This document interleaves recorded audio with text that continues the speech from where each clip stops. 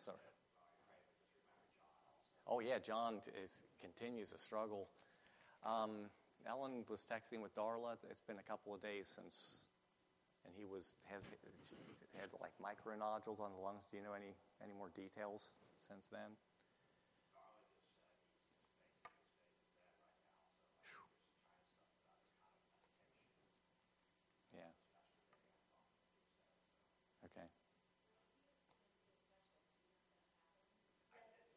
Yeah. He did.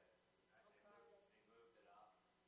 Yeah. And then I don't know what happened. I think they gave you some different medication. Trying something else. So. Yeah. He just hasn't been able to kick this. Yeah. Let's just very quickly, Lord, we bring our brother John before you, and we rejoice that we can trust your care for him, and it's in Jesus' name that we pray. Amen. All right, we're in Matthew 25. I really love review, but I'm going to cut it short in the interest of finishing. I've made much of the context. We're in the fifth of the 5 discourses, and I haven't dwelt on just the larger context of Scripture, of Matthew being the gospel of the kingdom. But I want to particularly make sure we notice that Matthew 24 and 25 are the fifth of the 5 discourses. You know, we have Matthew 5 through 7, life in the kingdom, the Sermon on the Mount. Matthew 10, the Apostles' Discourse. Matthew 13, the Discourse of the Parables. Matthew 18, the church discourse, and then this is the fifth of the discourses, the Olivet Discourse. Now, there are different titles. If you've heard the 5 discourses referred to in other ways, there's different ways they're classified and categorized. I think for me, that's an easy set of things to remember. But the reason I particularly want to talk about that is because just think of the discourses, okay? Matthew is divided up into these 5 discourses. That's sort of the organizational heart, the literary heart of the Gospel of Matthew. In between the discourses, there are these narrative passages which tell the events surrounding the discourses. But you read most commentators, most scholars, and they will say that it's not merely there's discourse sections and narrative sections, the organization and the literary heart, you know, what Jesus is really directing our attention to through the writing of Matthew is his teaching in the discourses. And we have, you know, the first one is just this radical, and I don't think we appreciate the radical nature of it, of the values of the kingdom, the way of looking at the kingdom, what it means to be a servant of the king is upside down. And then he has this commission, which is pretty radical and self-sacrificial for his apostles. And, of course, I'm just running through without noticing many details here. But this commission to his apostles in Matthew 10, and then we have these parables which illustrate a lot of what's already been said in Matthew 5 through 7, but emphasizes God's providence and the way different situations and creation itself reflects what God is doing in creation and in his kingdom. I think the seeds, the mystery of God producing life. I find it very interesting that as far as I know, I'm not terribly scientific minded, but I read this some years ago, and I don't think there's been any change in the state of the art of science. With all the scientific advances we have, all the details we have on the cellular level, I don't believe, I know this was true some years ago, that anyone has ever been able to provide a material scientific explanation for exactly what it is that makes a seed germinate and turn from this dead, unfruitful piece of grain into a living plant. We can talk about the conditions, we can talk about what happens with the cells, but why it happens, Like I said, I was reading an article, this is years and years ago, maybe it's changed, but it couldn't be explained. New life is miraculous, both on the natural level and even more so on the spiritual level. And then Matthew 18, we have this discourse which talks about life among a community of believers, and now we're talking about this passage in which Jesus is answering the questions of the destruction of the temple. We've talked about Matthew 24, different approaches to that. I am emphasizing the warning and encouragement of looking forward to the return of the King. And there's lots of details we've discussed, and we just kind of run past them for the moment. And the reason I just take a moment to review the discourses is because if you put them all together and look at them as a body of teaching, I think it becomes evident that in at least one very real sense, what we're coming to at the end of Matthew 25 is the climax of all the teaching of the discourses. And we've talked about those who received the talents. We just talked about that last week. And there's this, there's 5 talents, there's 2 talents, there's 1 talent. There's this judgment that falls on the man that had the 1 talent because he's unprofitable. He's an unprofitable servant. It uses that very word in verse 30 of Matthew 25, cast the unprofitable servant into the outer darkness. And we talked a little bit about, and that phrase just all by itself makes a very tight tie between purpose and judgment. You are created for the purpose of being an image bearer. That's what it means to be human. Because of the fall, that can only be done in Jesus.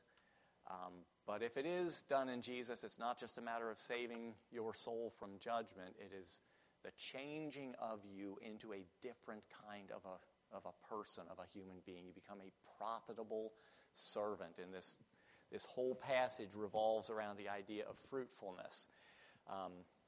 Notice that the servant who dug and put his 1 talent in the ground, he has this terribly corrupted, twisted view of the harshness of his master. But in the parable, that isn't the thing that he is particularly judged for. The judgment is pronounced upon his hypocrisy, even according to his own corrupt standard. Now, I'm not saying it's a small deal that he has a wrong view of the king. That leads to all sorts of problems if you're wrong about who the Lord is. But the judgment is, if you thought that of me, the thing to do which was consistent with your perverted misunderstanding of the true and the living God was to invest the money so that I would have received my own with interest, and you would have been, at least in some measure, a profitable servant. But what you're judged for is that, I think, kind of taking a shortcut past what we talked about last week, the ground of the judgment is not so much his wrong view of the living and the true God, but his self-centeredness. It is all about me. It is all about saving my skin and not offending the Lord. I just want to get out of this responsibility without being, condemned because my master is so harsh. I'm just going to hide the money.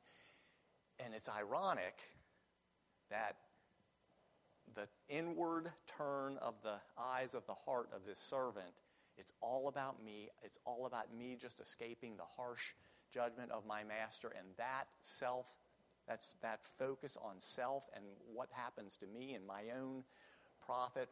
It's all about me. What's going to happen to me? That very focus, which is the thing which makes him bury the talent in the ground, is the thing that results in his judgment. It makes him unprofitable. And it's really important to connect profitability to the heart of the people that are in this illustration, that are in this analogy. There are those who, they have different talents, different levels, different things that the Lord entrusts them with, makes them stewards of. And they either have a heart to make use of it for the Lord's sake, or I just got to kind of protect myself from his anger, which makes them unprofitable. And it's not just the wrong view of the master. It's that it yields a focus on self. You might argue that a correct view of the master would free the servant not to be so self-focused, to focus on the glory of his master. So all that's gone before. Now we're coming to this last passage. I've just paused for a second before we read this last part of Matthew 25. Any comments so far? That was kind of a very fast run through. Go ahead, Gary.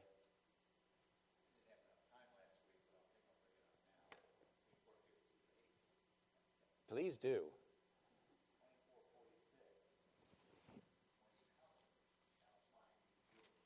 Yeah.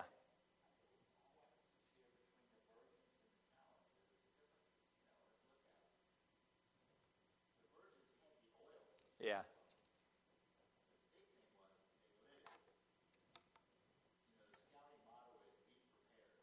Right.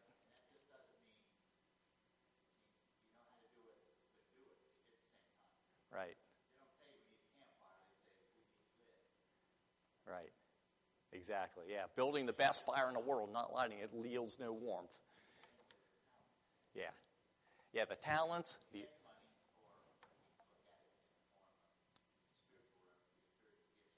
Right.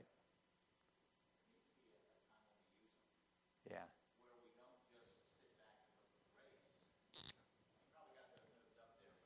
I know. Yeah. I'm just going to write the word up here. Stewardship. Even your salvation. I know that's not very big, but just the fact that I wrote it, maybe you'll, Mm-hmm.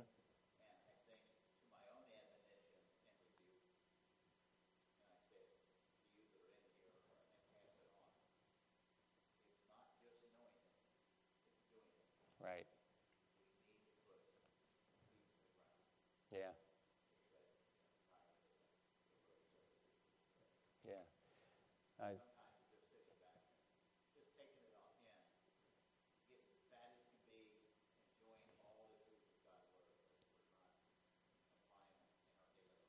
Yeah. And a lot of evangelical theology, we find ourselves patting ourselves on the back because, we know the truth. We understand God's grace. We understand God's sovereignty. Well, great. That's a great starting place, but it's a stewardship. Yeah, and that's the thrust of this whole passage.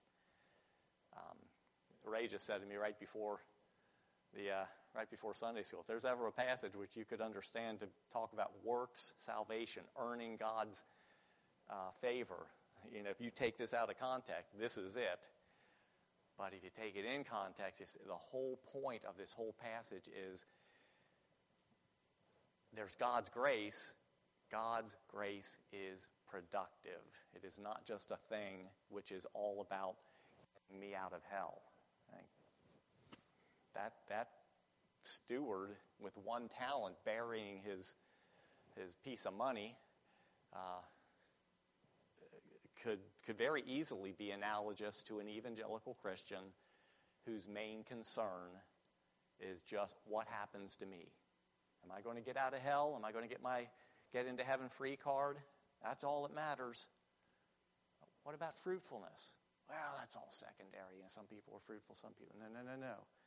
God's grace yields fruit. God's grace is a stewardship which yields fruit, and I think that sets the whole thing in the appropriate context. So there is a very real sense. I mean, Jesus is not mincing words here. What you do is judged, but I think it's clear that it is what you do, how you live, is the evidence of what's going on in the heart as you steward the faith in Jesus through the grace of God. Are you that person who really trusts God by God's grace? if you are, it will inevitably yield fruit. Now, deathbed, professions, I'm not casting any aspersions on them, but the ordinary circumstance of you trust Christ, you have some life to live, in one degree or another, it will be fruitful. And if it is not, God help you and me.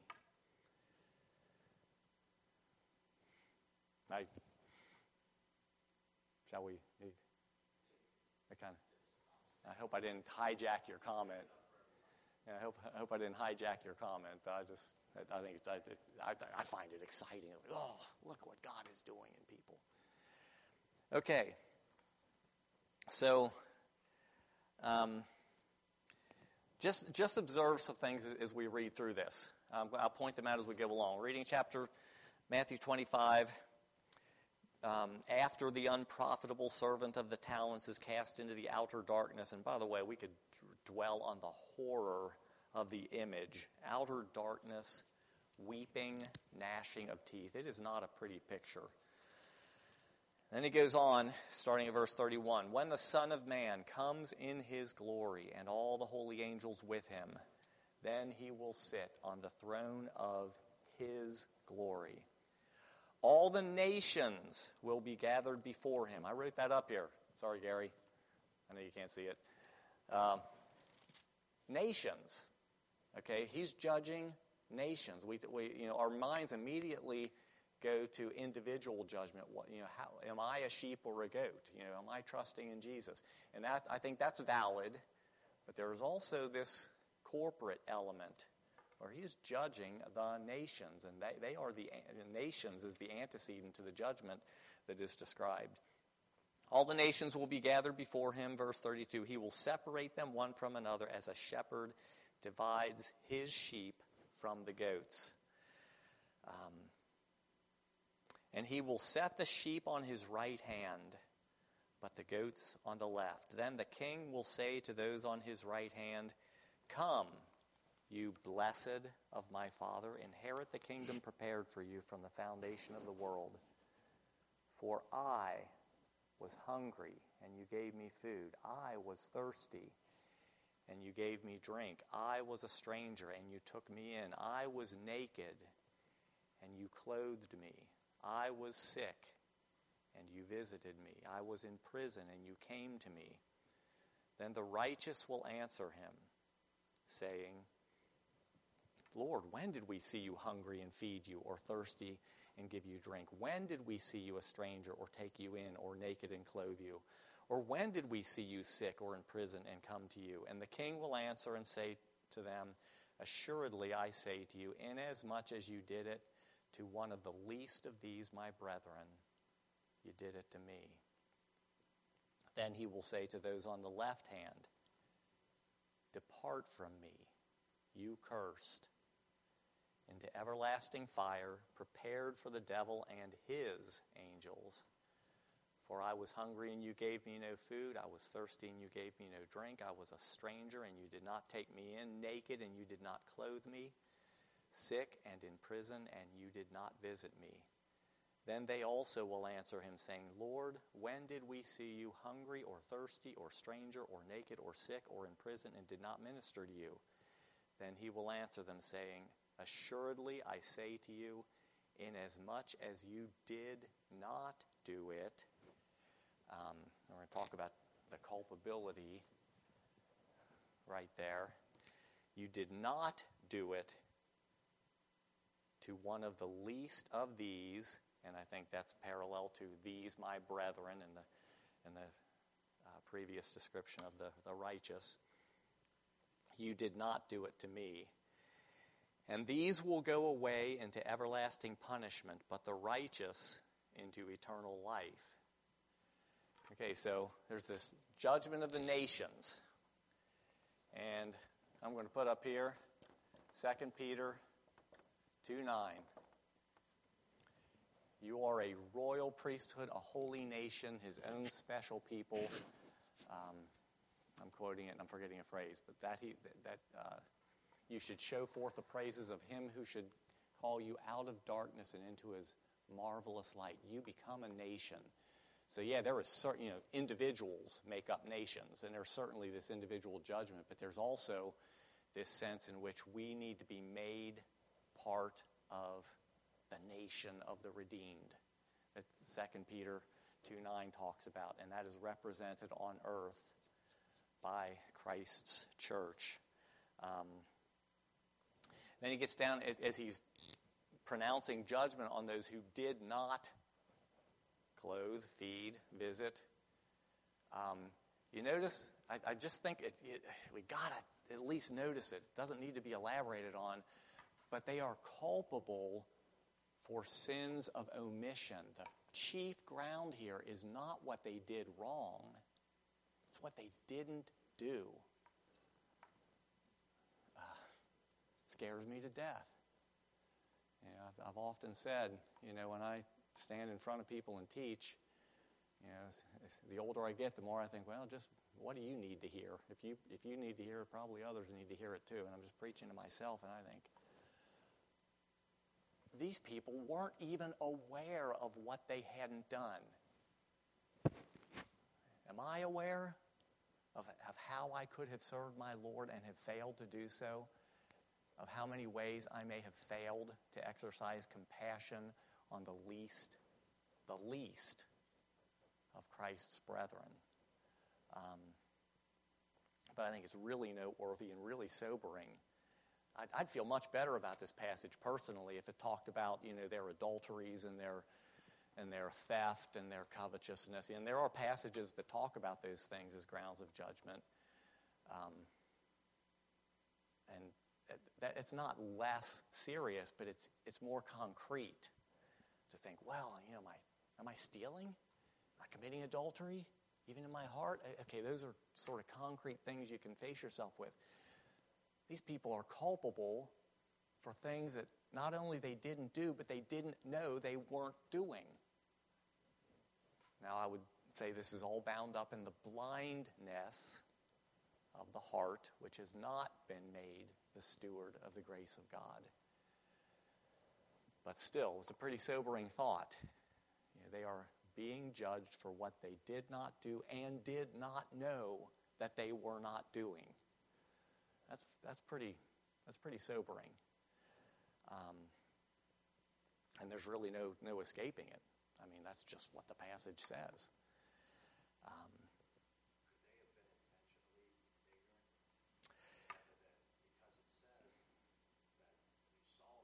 Yeah. Yeah. I'm just wondering if some of it was just complete neglect. Yeah. Well, I think a parallel passage to this, and I'm not going to dwell on it just in the interest of time, but turn for yourself sometime, maybe this afternoon, read Acts chapter 9, because here was Saul persecuting the church. He was persecuting Jesus. Oh, I mean, the parallel is direct here. What you do to Jesus' people, you're doing to him. Was Saul deliberately ignorant? Well, he's a Pharisee. Whatever we might say about the need of God's grace, and the Scripture says a lot about the need of God's grace to open blind eyes, still there is a sense in which the nation of Israel is judged for what they should have known by being knowledgeable of the Scriptures. And Paul was phenomenally knowledgeable of the Scriptures. So was he willfully ignorant that he was doing this terrible thing to Christ? Yes and no. He says in one place, I did it in ignorance. And yet in another sense, did he choose to run past the signposts of prophecy and condemn Jesus and hate his followers? He absolutely made a deliberate choice to do that. So, yes. There's a yes and no, I think. There's a component of ignorance, and it gets a little mysterious. Where's the line between ignorance and deliberate neglect of the truth? I don't know. Lord help me. But yeah, there's certainly that element. Notice that the compassion that he calls for is unconditional. It's the least of the brethren. And there's no question here about well, are they poor because of their own shortcomings? Are they in prison because they, committed a crime and it's just on them? That discussion isn't here. It's just the least of these, my brethren, the least of them. Just be compassionate. You are culpable for that, and it is to be unconditional. Be compassionate. Now, I think there's a wealth of discussion that could be had that just, like, in a world of infinite possibilities, how do I choose which things to devote my energies of compassion to? And no one can do everything. So I don't think we're supposed to get the message that if there's anybody on earth, or even anybody in my neighborhood who's going unattended to, that's all on me. I just think the fact that we are creatures of time and creatures of limited energy and resources, there's things we can do, things we can't do, things we should, things that are beyond the scope of our influence. But the Lord doesn't talk about that here. He just says, be compassionate, and it's going to work out. I think the other thing that's tied up with this is that in both cases, in the case of the righteous and in the case of the wicked who are judged, neither of them seem to be doing or not doing works of compassion deliberately to serve Christ. The righteous are sort of ignorant of what they've done. And I think it's this comment on their heart. They're not going around just saying, well, I got to be obedient to Jesus. He's insisting I be compassionate. I better be compassionate because I want to stand in that judgment and say, I was compassionate for you, Lord. Matthew 7 has something to say about that. They have just been made into the kinds of people who trust the Lord and act accordingly. And really have a handle on this idea that there but for the grace of God go I. And they're just compassionate. And they're surprised to find out that their compassion is favorably looked upon. And Jesus loves it and rewards it because it is compassion done to him. Didn't know. When did I do all this stuff? It's really incredible. And it's the same thing, likewise with those who are judged. I didn't know. And I think the only conclusion you draw is that this isn't, strictly speaking, a matter of obedience. Now, it is, but it's not, strictly speaking, just a matter of doing what God commands. It's a matter of being, by God's grace, as a truster and follower of the Savior. Are you that kind of person? If you are, it's going to work out in your life. And if you're not, that's going to work out in your life.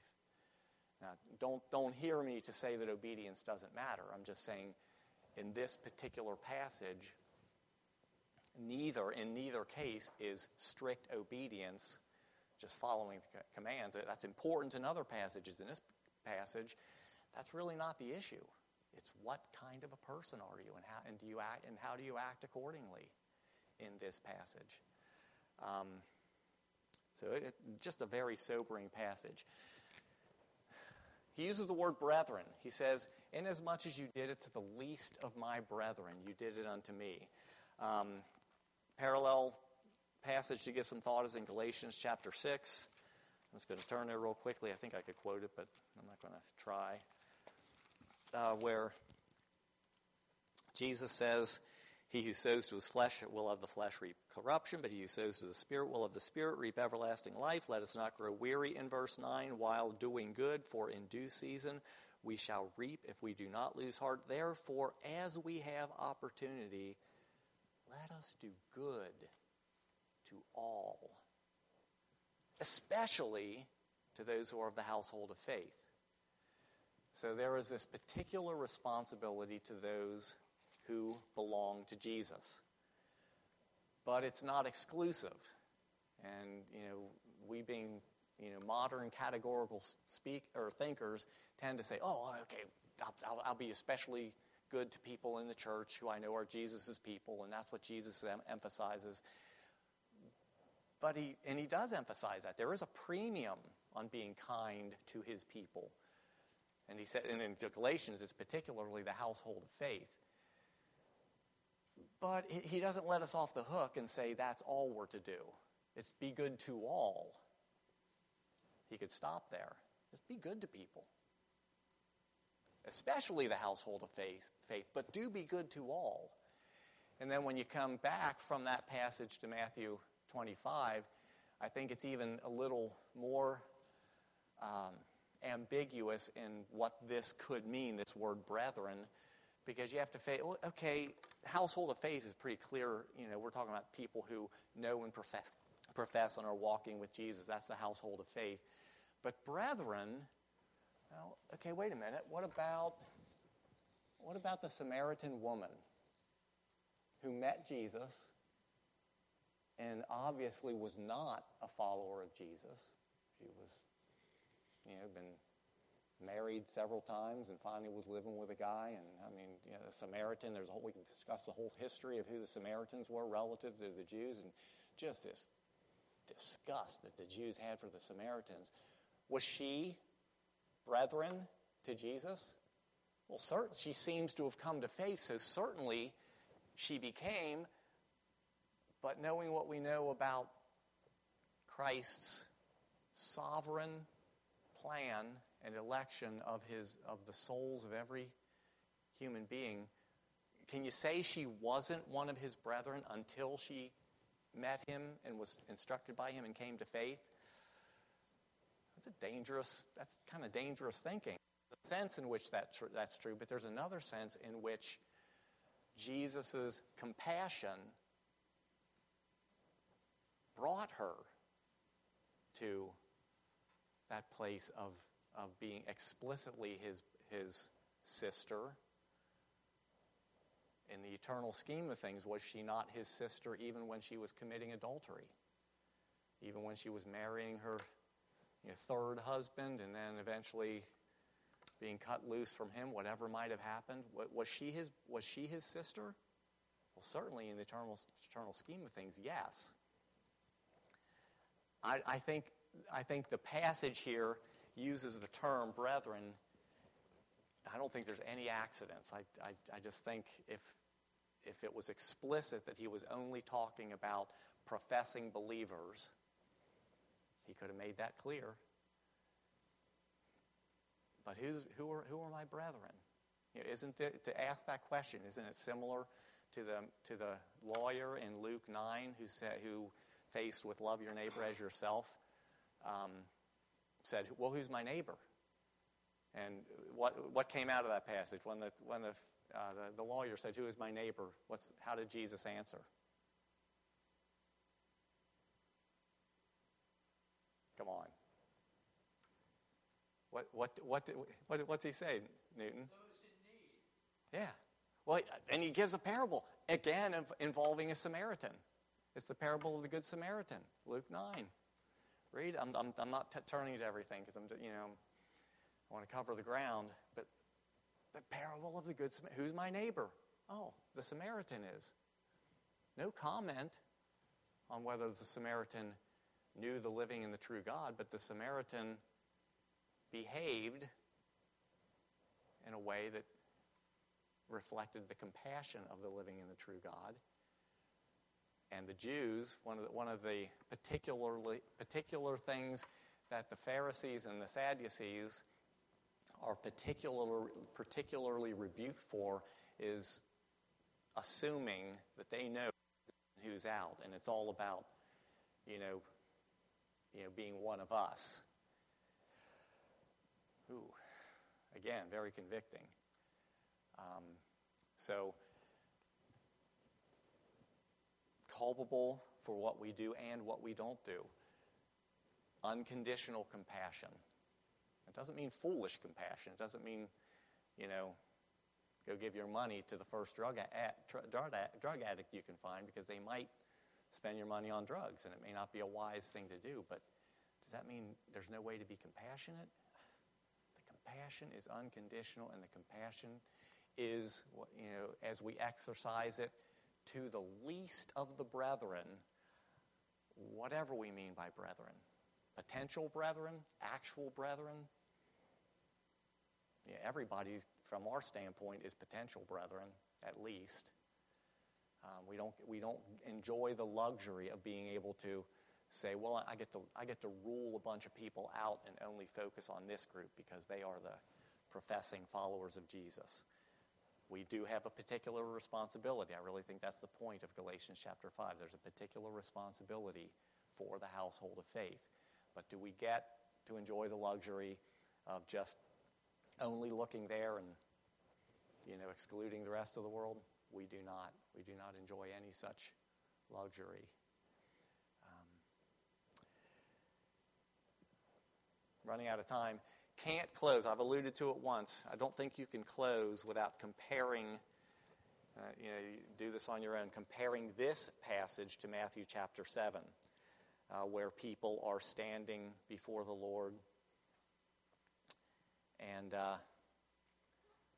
the context is verse 19 of chapter 7 of Matthew, so back to the first discourse. Every tree that does not bear good fruit is cut down and thrown into the fire. Therefore, by their fruits you will know them. Oh, this has been fleshed out all through this gospel of the kingdom. Not everyone who says to me, Lord, Lord, shall enter the kingdom of heaven, but he who does the will of my Father in heaven. This is where I think the parallel gets interesting. Many will say to me in that day, Lord, Lord, have we not prophesied in your name, cast out demons in your name, done many wonders in your name? So in Matthew 25, they're being judged, either commended or condemned for what they did or did not do unconsciously. There's this unself-conscious goodness or lack of goodness that is the fruit of God working in people. This is, these are people who are self-conscious about what they do. Look, Lord, I did this. I did all sorts of stuff in your name. I prophesied. I cast out demons. I did wonderful things in your name. I was deliberately serving you. And Jesus' response to them, then I will declare to them, I never knew you. And you connect that back to verse 19, which began this vignette in Scripture. They lacked the fruit. They lacked the fruit. It doesn't matter that they did things that appeared fruitful. They lacked the fruit, even though they deliberately, self-consciously did things in what they believed was obedience to the Lord. It wasn't the fruit that Jesus describes as the true reflection by the new heart of the true God through faith in Jesus, and I never knew you. So, we're just about out of time. I'm finished with Matthew 25. I think Ty's picking up Matthew 26. The discourse ends, launches into the narrative of Jesus' final days. Comments, questions before we close the chapter? Go ahead, Rebecca.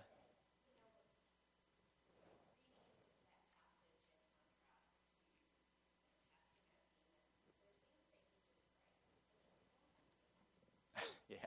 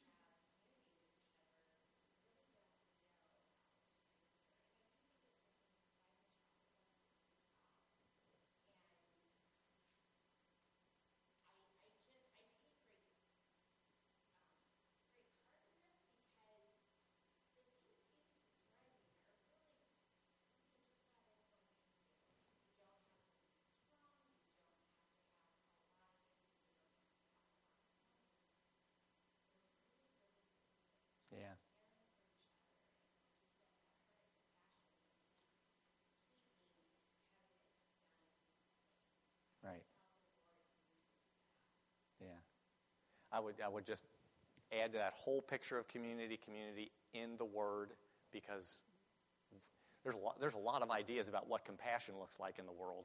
We are talking about specifically gospel imitating biblical compassion, and we have this elaborate book that God gave us that sketches that out for us, both in positive and negative terms, that our fellowship has gathered around, and then you said the rest.